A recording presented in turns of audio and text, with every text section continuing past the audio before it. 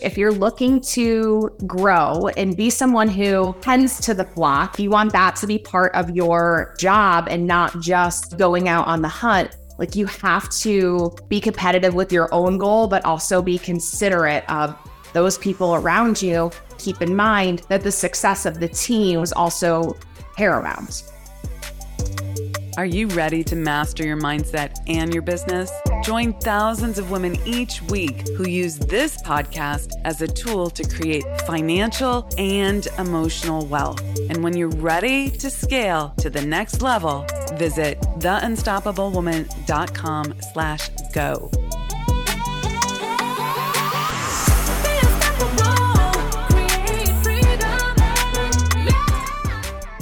Hello, and welcome to another episode of the Unstoppable Woman podcast. I'm Amira Alvarez. I am the founder and CEO of the Unstoppable Woman and your host here. And today I have an amazing woman to interview, to share with you on this podcast. Her name is Emily Jaenson, and she's a sports executive who specializes in marketing, partnerships, and management. She's done a TED Talk that is on confidence, and we're going to dive into that deeply today because that's a big thing when you're like growing a business.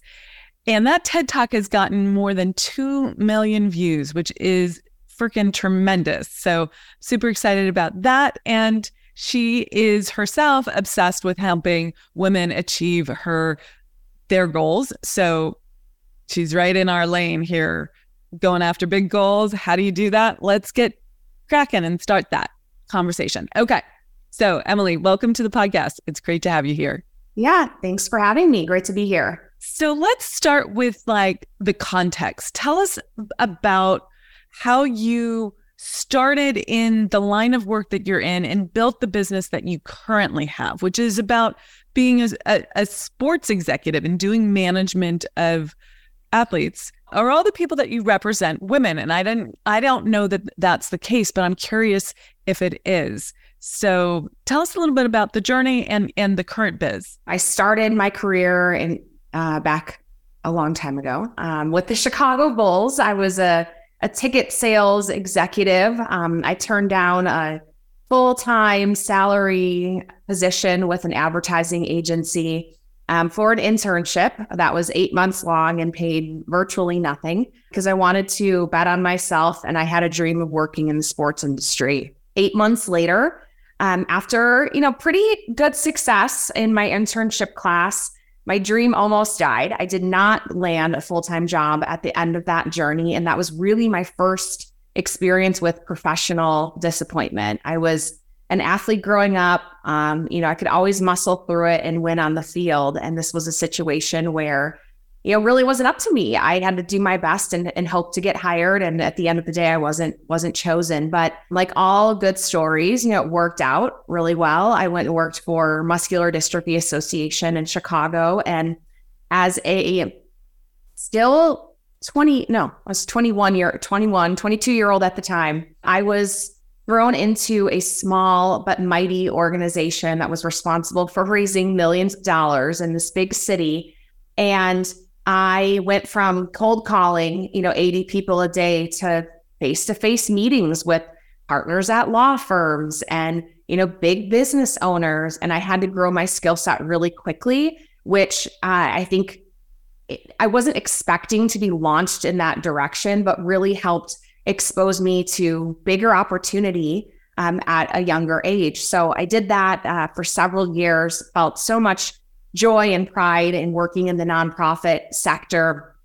Down the road, I found myself out in Reno, Nevada, and that was you either get here for marriage or like a job. And for me, it was marriage. And I got to working pretty quickly. I got introduced to a AAA baseball team in town, the Reno Aces, who are the affiliate of the Arizona Diamondbacks. And it was another situation where I had to bet on myself. At this time, I had 8 years experience in partnership sales and working in sports organizations and nonprofits. But the only job they had open was an account executive role in sponsorship, which typically you need 2 to 3 years experience to get that role. And the pay was lower than what I had been receiving previously, but I was in a new market and it was in the industry that you wanted to play in. It was your segue in there. I knew that I had to get to work and show them what I could do. 2 years later, I was vice president, which was the role that Let's just pause there for a second, okay?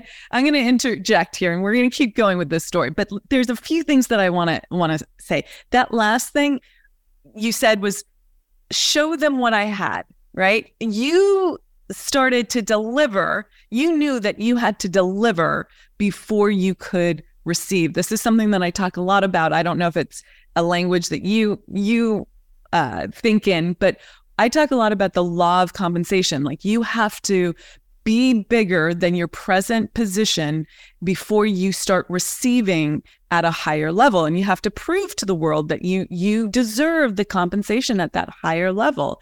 And you did that. And the next sentence out of your mouth, even though I was in the midst of interrupting you, was, and 2 years later, I was a vice president. So can you speak to a little bit of that story, that concept of giving before on faith, giving on the idea that it's going to pay off, the belief that it's going to pay off? Yeah, Amira, I've never heard it put that way, the law of compensation, but it's something that I've believed in and worked towards my entire career. And you got to show them what you can do. A lot of times when you're, starting a business or you're applying for a new job, you've got a paper that represents what you've done in the past, but they don't know you from the next person. Maybe they do. Maybe you got the job based on a referral, but that's only going to take you so far. You have to prove that you can deliver. And in this case, and I think in most cases, if you're a person who can deliver financial results, you are going to see that come back to you in the form of greater compensation and the title bump that you are looking for. Let's talk about that, because there's a lot in there. Because I'm taking notes on your journey here, right? I'm tracking. Your first internship was doing sales. You were basically cold calling people to sell tickets. They might have been on a list of, customers that had bought before, but you're doing sales and you're doing cold calls. And that is like learning. This is the school of hard knocks, kind of learning how to do sales. And then shift to your time with the MS Foundation, that kind of fundraising and doing it in person and figuring out how to have those conversations. That's like learning on the field of play, getting the experience, but you were learning how to move money very early on in your career. And then when you took this position, even though it was less money, you were able to produce those financials because you had put the reps in. You had learned how to do this, even though it was probably a different type of sales. You had that level of confidence through the reps that you put in. Yeah. Yeah, absolutely. And I almost feel like when I look back, the goal they gave me was like, let's just see what she could do. It was kind of one of those like, well, this would be nice if one of our salespeople could achieve this number. Let's see, and I met my sales goal that year and every year thereafter and opened new categories and really worked in a more organized manner to produce these partnerships. And then also, lifted up the people around me. It's certainly competitive, especially in sales, but you can't have this approach of like ever taking from the people around you. You have to like carve your own path. Sometimes that requires some generosity, with the leads or with the assets that you have to sell, which if you're looking to grow and be someone who, tends to the flock, whether it's the flock of other sellers or the flock of partners, like really fostering those relationships. If you want that to be part of your job and not just, going out on the hunt, like you have to be competitive with your own goal, but also be considerate of those people around you. And I was able to do both. I was able to relentlessly pursue that sales goal, but at the same time, keep in mind that the success of the team was also paramount. Absolutely. So this is like the rising tide lifts all boats, and yes, and like working on a creative plane, not a competitive plane. You're competing against yourself, but if you're not in scarcity thinking, then you don't have to compete against anyone else. You can just be like, there's enough for everyone. Let's figure out how to do this. So tell me, before we jump to the second part of your journey and how you got from this role with the Reno sports team, the baseball team, to doing your executive management, go back for me. What was it that called you forward so strongly into the field of sports? Now, you said that you were an athlete when you were younger, but that doesn't always translate to wanting to stay in that world after maybe you're not playing anymore, right? Like what about being in sports, the business of sports,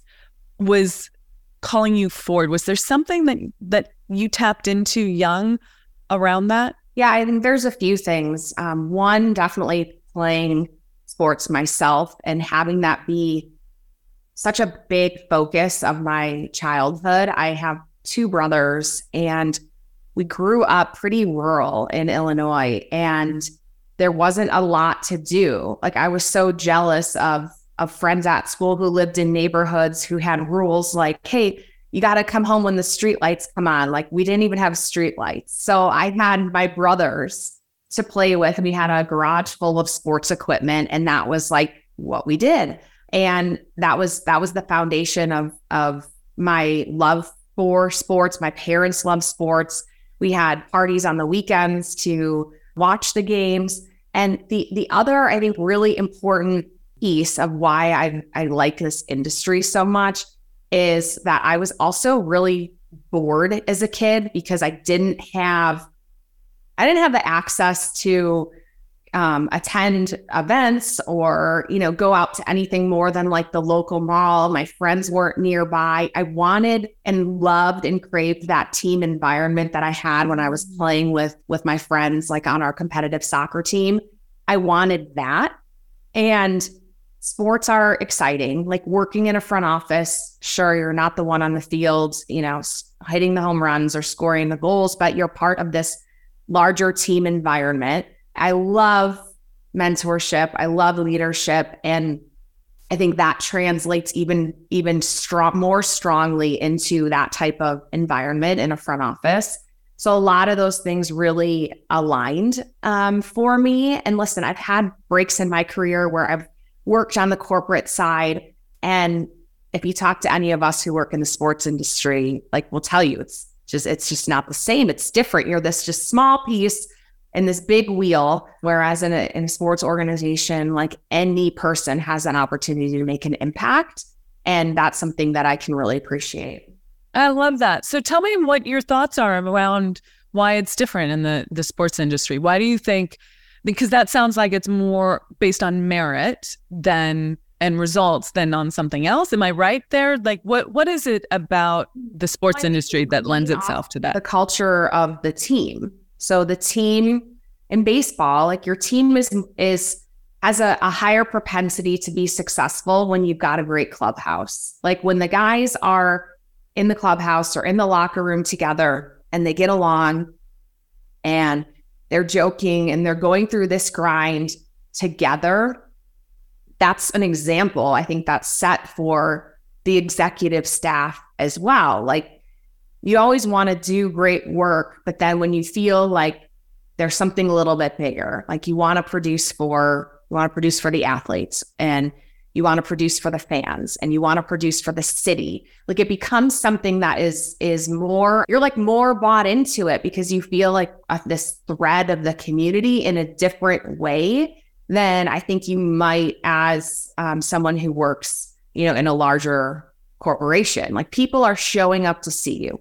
You're high-fiving strangers at a home run. Like, that is something that is is very contagious. And a lot of us, we have an opportunity to kind of weave in and weave out of the sports industry through these different chapters in our lives. And we tend to come back because sometimes there's long hours. I mean, you're working all day and then you're at the event all night, but you love what you do. And the people and the environment around you helps to drive you forward and gives you this energy where you care about your job, I think, in a different way. Do you think it's part of what has helped you with confidence because you're doing it for the team, because you're doing it for the community?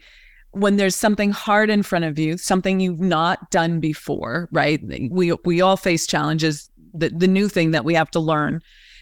Do you think that do it for the team, do it for the community, do it for something bigger has been part of what's given you the confidence to do the hard things? Yeah, Amira, there's two things there. There's willpower, certainly, and there's also your why. Like having confidence in doing hard things, you have to have a reason.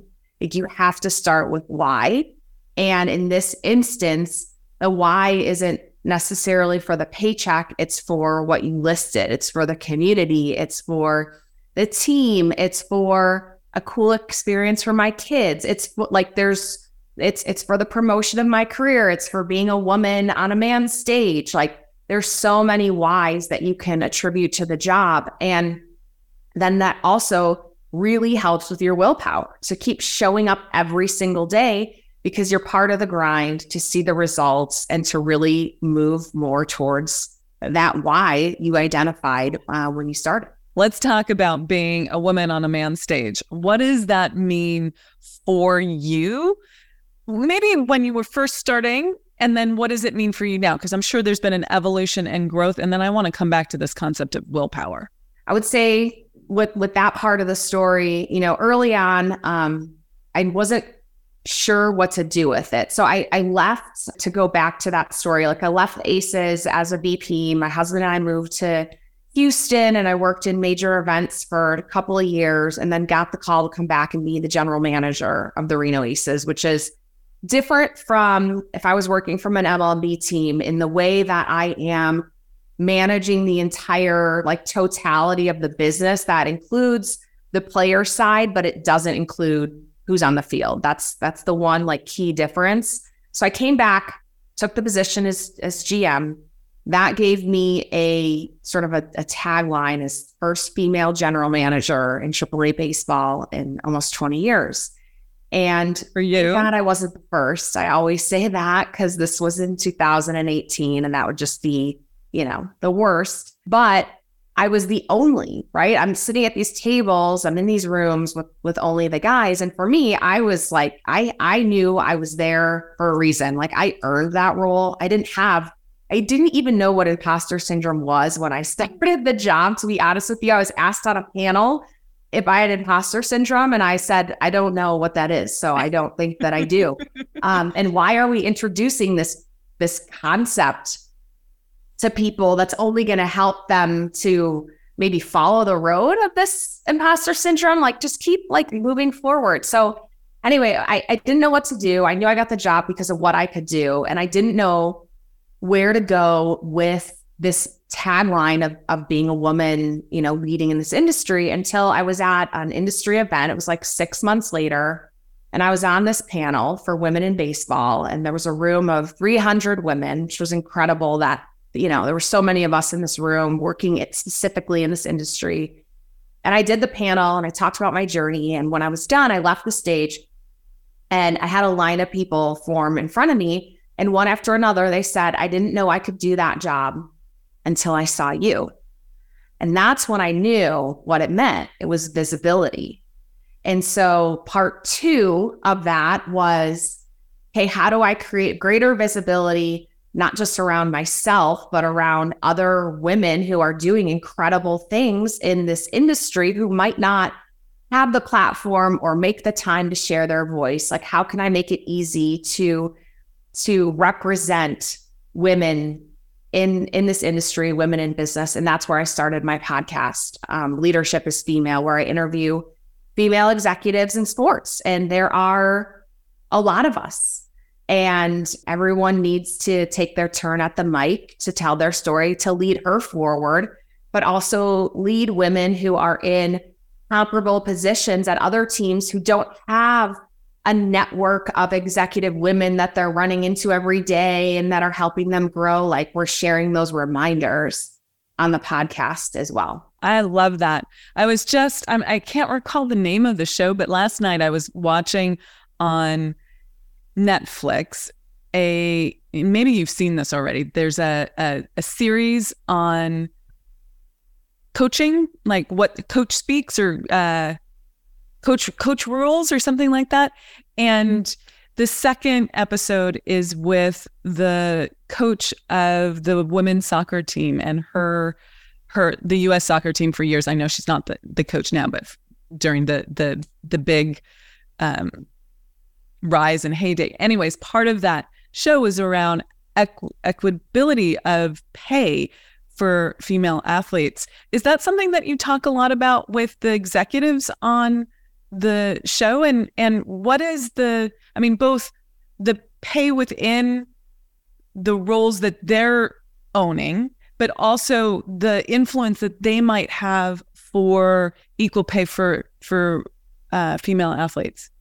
All the topics come up, like all the topics that we're working through and dealing with in business. Yeah. And the show, we really start about that individual's journey, because I think we find a lot of threads, of stories, of commonalities when we learn like where someone came from and what decisions they made, and also uncovering like the fact that it's never too late and you don't have to have this like super strict linear path in an industry where you start in one role and you grow to another.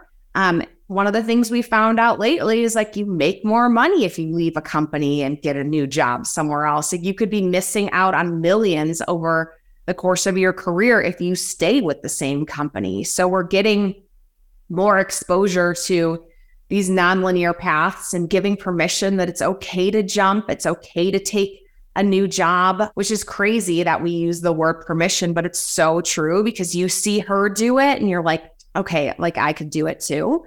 And, having more conversations among your circle about how much money you're making. I can't tell you how often now, my colleagues, my network, like we're calling each other and asking how much you're getting paid for that job. How much did you get paid for that consulting gig? So that we can make sure that we're asking for and earning our worth, and then also saying no when they come in below market, because this industry also has a tendency to work you to the bone. We like to get people on salary, and then you work 60 plus hours a week, like in the season. So you're used to saying, all right, I'm going to pay this much money, but I'm going to get this much work. Mm-hmm. And it switches on the contract side when you're like, no, like I'm not working for you for 100 hours a week for this pay. These are the limits of this deal.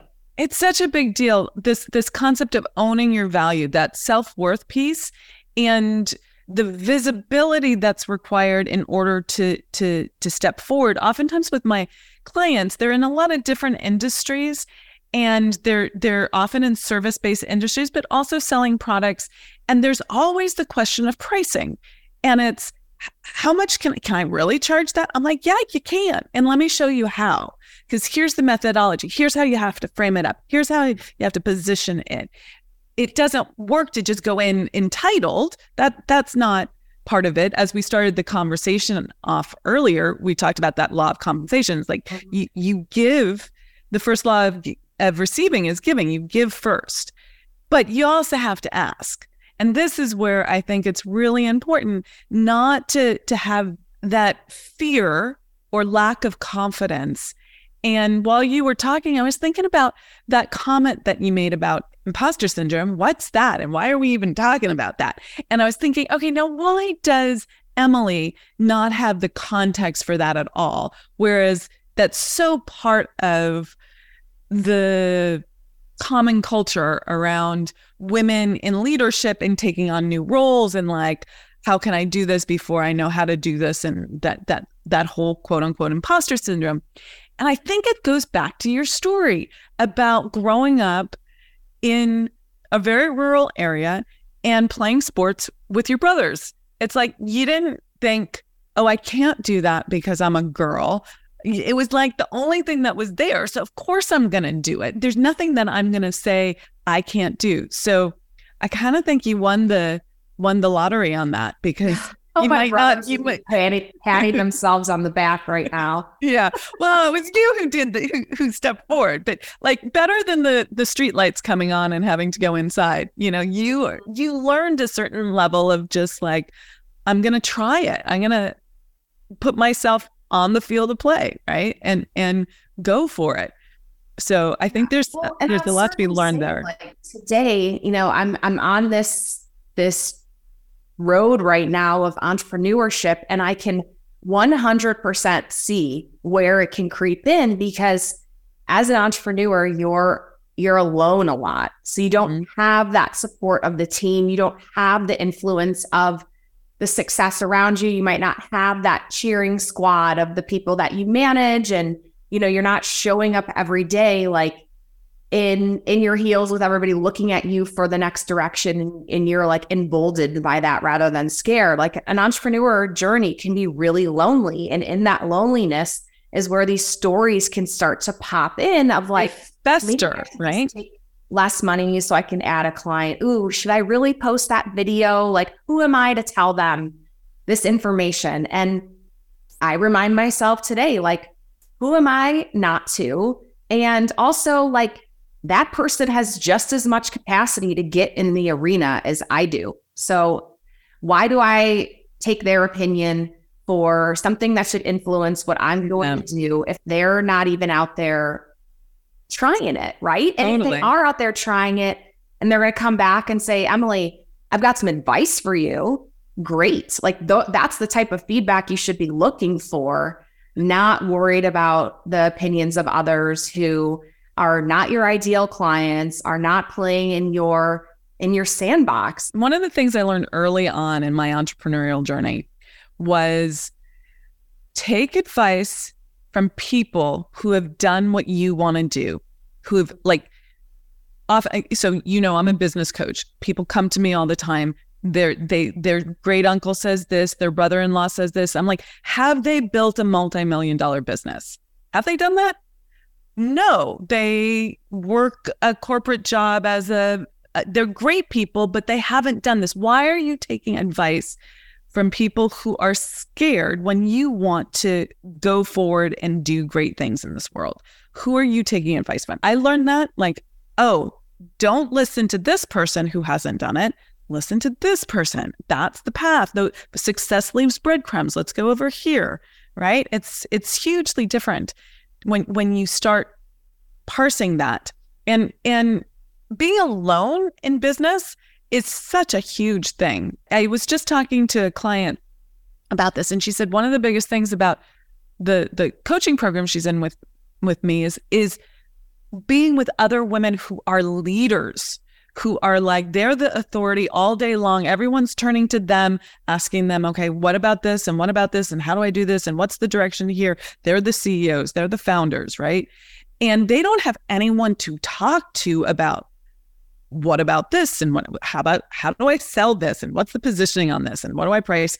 And just having a community is huge. It's like the team that you were talking about. We have to build our own teams. It's so true. And if you're not in a position to hire, you don't have to, but you can get heard it called so many different things, like your internal board of directors, your mentors, your cheerleaders, your advocates, your fans, like who's your sponsor, who's mentioning your name in the rooms that you're not in and recommending you. Like there's other ways to do that. Let's talk about how to build relationships with people so that they mention your names in rooms. I think that would be a huge value add to this conversation. So how have you gone about doing that for yourself? Because nothing tells the story better than like our own personal experience. Yeah, well, honestly, it goes back to the top of the conversation. Like you have to serve, you have to give before you can receive. Yeah. And I don't want to be cagey and vague because I have had more vague advice than I need, So let's be specific here. So here's some ways that I've given before I have received. I have done over 130 episodes or 130 interviews, 150 plus episodes on a podcast that doesn't have big sponsors. Like, it's not paying me all sorts of money. Literally, the purpose is just to get the word out there and to share the stories of women. And I do that with such honesty and excitement, just to be able to share their story. And that is something that is so selfless for this industry. Like, I don't expect anything in return, but what I get back is friendship. What I get back is women who I've met and spent time with and connected with, who I can email and ask, call and ask, shout out to on LinkedIn and say, hey, I'm having an issue here, or I need some help, or even better, my friend really wants to work for either your company or one of this company that you work with. Can I give you her resume? Like, I'm just paying into that ecosystem even more when I'm working on behalf of others. And I truly can tell you, I don't do it for anything in return, but it's nice that the network has been built for when and if I do need something. And you got to find out like how you can start to do that. Like, what is the thing that you can offer to build that network based on your industry or the people that you know? And then once you start to build it, you have to keep stewarding that network. And the way that I found is best to do it, I've talked about this in my TED Talk, it's cheer someone else on. It's changed the way that I look at accomplishments of women. It's changed the way that I look at access to other women who are successful, because I'm like, instead of seeing their success and saying like, oh, not me, or how did they do this and I didn't, it's like, good for them. Amy Poehler said it. Good for them, not for me. Like, that's their accomplishment, not mine. And one day I'm going to have something great. Is it going to be so much better when there's all these women rallied around who are like genuinely excited for me because I poured in. I poured into the relationship, and then I asked them, how can I do more? How can I help you more? If you take anything away from this, just take that, right? Cheer someone on, like give someone a pat on the back, like support them, show up for them on social, whatever it is. It's so good. So let's talk a little bit about willpower. Let's go back to that conversation. What's your take on willpower? Where do you think that fits in? The best way to have willpower, to build willpower, is to have a why. It really goes back to like, why do you do things? Why do you do what you do? And you can continue to motivate, make yourself show up for things like when there is a purpose. For me, just using the podcast as another example, like I have a why behind what I do for that. If I didn't, I wouldn't keep doing it, because it's, as you know, it's a lot of work, to pour into something that's not work, that's going to give you like a tremendous financial gain, the same way that those hours might if you spent them on paid clients or your paid projects. But my why is that I genuinely believe that I can make a difference for women by sharing the stories of others. And as we said before, like rising tides lift all ships. So finding your why makes it easier to show up. Another example is I ran a marathon last year, and for whatever reason, when I was younger, I was like, I'm going to run a marathon when I'm done having kids. Like within my youngest child in their first year of life, like I will run a marathon. I had a why. I knew in the back of my mind, I'd set this like goal forever ago. I should run a marathon one day. Like I know I could do it. I know I could challenge myself and finish that race. And the why adapted over time. Like then I wanted to show my kids, like, if you work hard for something, you can do hard things, but you have to put in the relentless hard work. I had to show up for all of those training runs. And there came this point where I started to really also enjoy it. It was time for me that I carved out of the day. It was a huge brain break. It was awesome.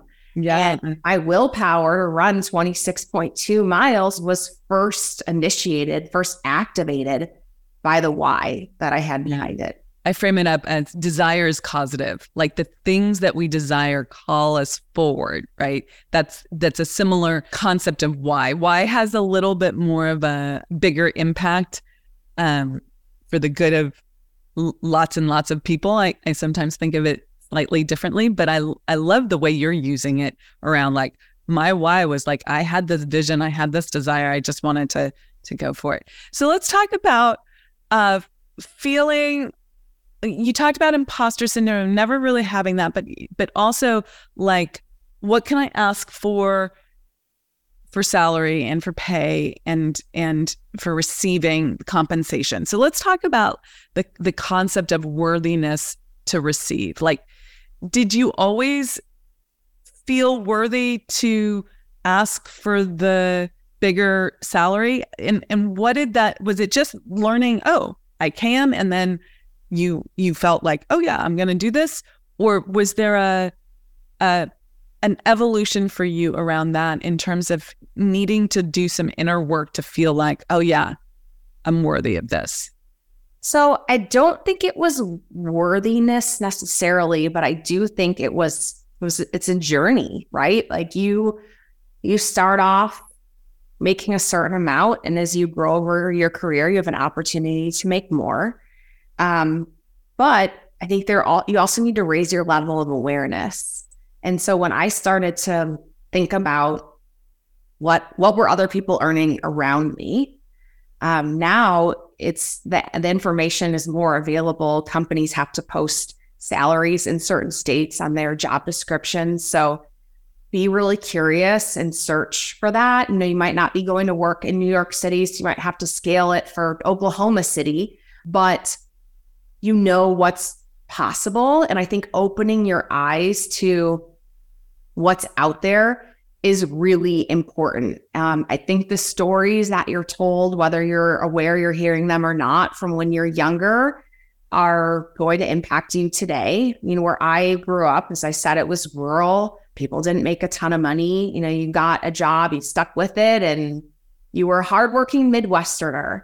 Mm-hmm. And when I went to college and I was living, making these wonderful friends who were from all these different areas and whose parents made, a wide range of different amounts of money. I was like, okay, like this is opening my eyes like just a little bit more. And then when I graduated college and I saw the offers that people were getting for their starting salaries or even their internships in certain industries, I was like, all right, well, that's more information. That's more data. Like you are emboldened by the data and the information that you receive. So you should look for the data and the information that is going to take you in the direction you want to go. Like, don't get so far in your journey and look back to what people are getting paid when they're starting. Like, keep looking forward. You're here now. Like, what's next? What's that person earning? What are they requesting? If you're in entrepreneurship, like, what is that person earning for this type of work? And that's going to motivate and give you the permission to ask for what you're doing. Let it call you forward. So going back to the data, there's lots of data. If we keep our eyes open and we raise our level of awareness, we can see more. There's data out there. There's data points. Have you ever not felt successful, even when the data in your own life is showing you otherwise? Sure. I have, there's contracts I haven't won. They reach out to me, ask me they want me to work there. They want my services. They need me to do all these things. I put together a proposal. We don't have the budget. It happens over and over and over again. And I'm like, how much do you think that you should pay me? Right? Like, I'm not going to do it for free. And you have to have the patience and, again, the willpower to wait for the client who will pay you what you're worth, or you have to make a conscious decision that the experience you will gain from a contract that you're not going to earn what you would typically charge is worth it to put on your, docket of clients. And that is the same philosophy that I had applied when I was working in a level where I'm selling sponsorships for a sports team. You've got clients that come in and they pay above rate, for what you're selling. And then you have clients who come in who have a budget, and you sort of bend and flex and kind of work to create something that's going to help you guys both be successful. And you get to a point in the deal making where you're like, all right, are we going to take the deal? It always comes to that point in time. Are we going to take the deal? And there is, there's face value, and then there's that intrinsic value. And so you have to decide, like, is it worth getting them on the team if we have to make a couple of sacrifices? And at that point, you make the decision. Sometimes it's a yes, sometimes it's a no. So I think it's that same application in entrepreneurship and in business, where you decide, like, sometimes the clients who pay the least ask for the most, but sometimes the clients who pay the least are worth adding to your client roster because it's going to lead to more opportunity in the future. But only you can really decide that, and you have to be honest with yourself on if it's the right decision. When you think about your entrepreneurial journey, you're going from working for other people to doing your own business now as a sports executive. What do you think the number one belief that you needed to have held? Like 2020 hindsight, you're looking back. What was the number one belief that you held that allowed you to step forward with such confidence? That my set of experiences will add tremendous value to whoever hires me to do the work. And you have to hold on to that tight. Like, you can't let time or the distance between the last thing you did and the thing you're doing next, you can't let that allow your feelings about what you can do slip. Like, I know that I'm a producer, and I know that I can get the work done, but you can't let your confidence slip between the last job and the next job. Yeah, I love that. And that's a lot of where that worthiness comes in, right? You're like, I don't think that's a worthiness issue. And that's probably because you had the belief in what you were able to produce, what you could create in this world. So let's talk about, go on. My network and my podcast helps me stay in the game. Like, even if I'm on a solo journey, I have this constant of the show where I'm set up to meet new people and have intelligent conversations around the work that I do. So there isn't a gap or a lapse of time where you're not talking about, thinking about, and building in that sector. I don't know if you ever felt like this, like you go away on vacation, and I think vacations are so important, but you're gone for a week, or maybe lucky enough to be gone for 2, and you get back home and you're so slow in the office on the first day because you put your car back in park when you went and stopped having those conversations about your business. You got out of the rhythm. That can happen in a lapse between jobs or a lapse between clients. Like, you get out of the rhythm, and so it can be harder to get started again if you can't find a way to continue the conversations and the work around what you're trying to do. So I would say that's something that, everyone listening should really think about. Like, are you getting reps every day to stay super sharp so that you're prepared for the next client? Like, it could be something you bump into, someone you bump into at school pickup. It could be someone you meet on vacation. Like, are you ready when it's time to step up? So this is let's segue here, okay? Because I think this is really interesting. We have this masculine essence and we have this feminine essence, and all of us as human beings have both. And the masculine in us is like, get the reps in, willpower, let's go for it, on the field of play. Like, I'm a producer, let's go. Like, I have a lot of that ambition and drive and understanding of what it does take to have readiness and to build, you know, a very successful business and to do my work. Like, what does it take to do my work in this world? Everyone has a different, you know, genius that they're in charge of producing. That's their work in this world. And there is discipline that's required for that. And then there's this other side, which is about receiving, allowing it to come in, connecting, nurturing, nourishing, a softer approach, more of that intuition, allowing yourself that discernment, and not always doing the tried and true, because something new's come in and you can feel it, right? It's not just the linear logic mind. So talk to me, like, I've spent a lot of time navigating those two elements, those two kinds of ways of being and integrating them. I'd love to hear how you have thought about that in your business. I think the way you put that was so interesting. I loved that description. And when I was listening to you talk, I was thinking about how I am both. I am very driven to succeed. I have the discipline to go after what I want, like get the reps, do what's next. But once I get there, my approach based on your description is very feminine. Like, I am having a great conversation.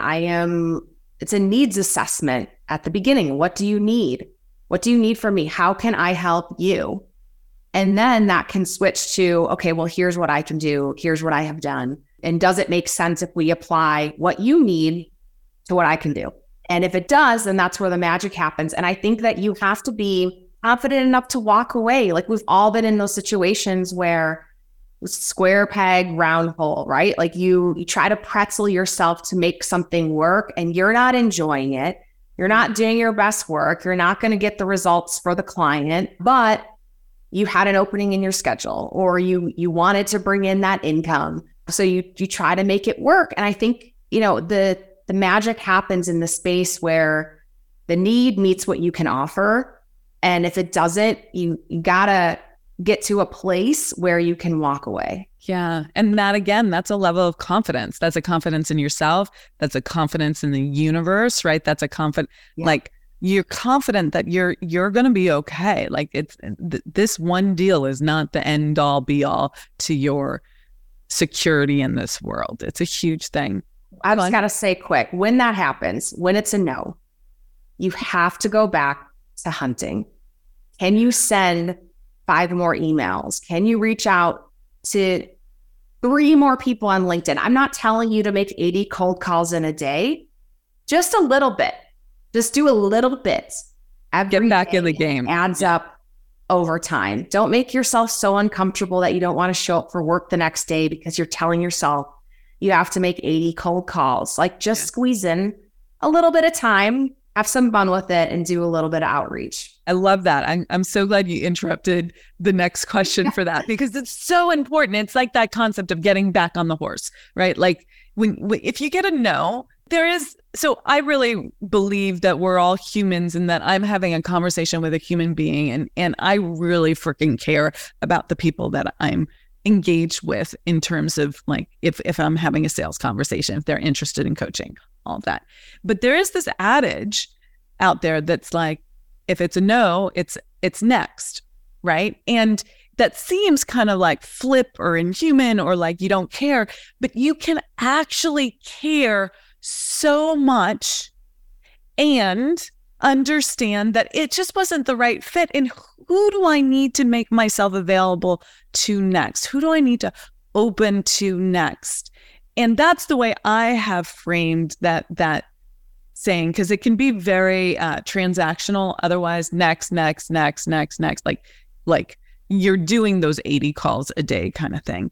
But really, to me, the way I've interpreted that is like, okay, maybe that was a not now, maybe that was a full no, but like, who do I need to open myself up to next? That's the feminine, and matching it to the masculine, make that call, send that email, do the next thing, so that you don't build up that big wall of resistance, and it's so much harder to get started again the next day. So I love that. So good.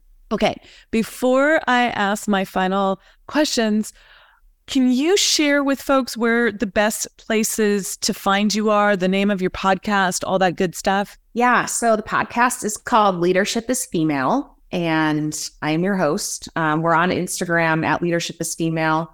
But then also I post a lot on my personal Instagram as well, which is Emily Jaenson.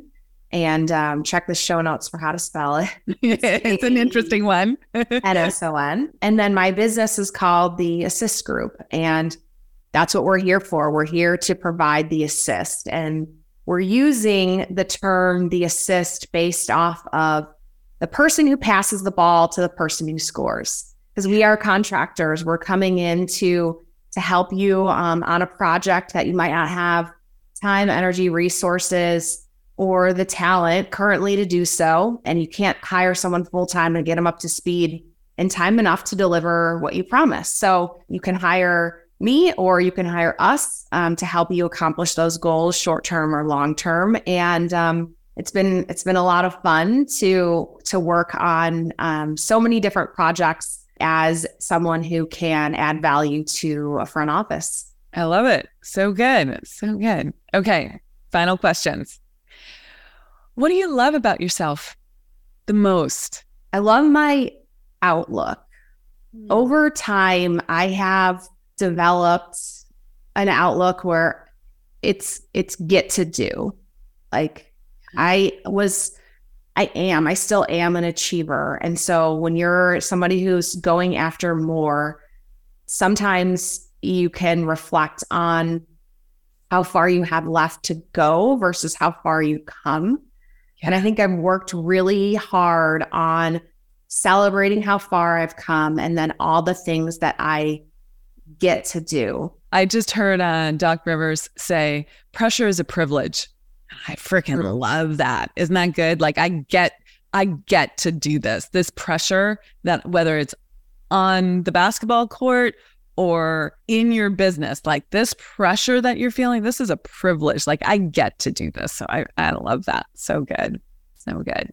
So what is one thing that really dropped in for you from the conversation we just had? What would you, like if you could take one thing and like use it in your own life, or something that dropped in, or something that you just want to underscore for the audience, what would it be? I really love what you said about that, the masculine and feminine energy, and the way that we had a conversation around that topic was really like eye-opening for me, especially for somebody who really loves to lead and pour into women. I love the way that you described that. And then I also wrote down desire is causative.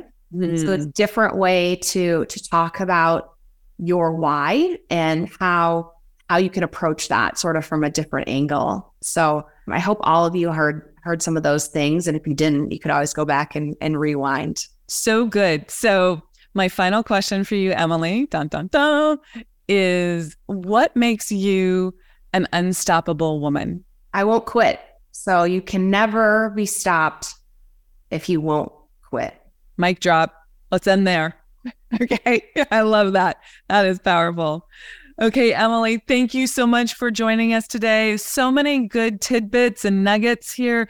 You're an inspiration. I love what you have done and the generosity with which you show up every day, and how you have built your business from a place of service and impact, but also self-worth and value. Like, I am worth this. And what do you mean you're not paying me that? Come on already. Let's go. So you hold both sides so beautifully. And I really admire that. So thank you for being here. It has been an absolute pleasure. Thank you so much.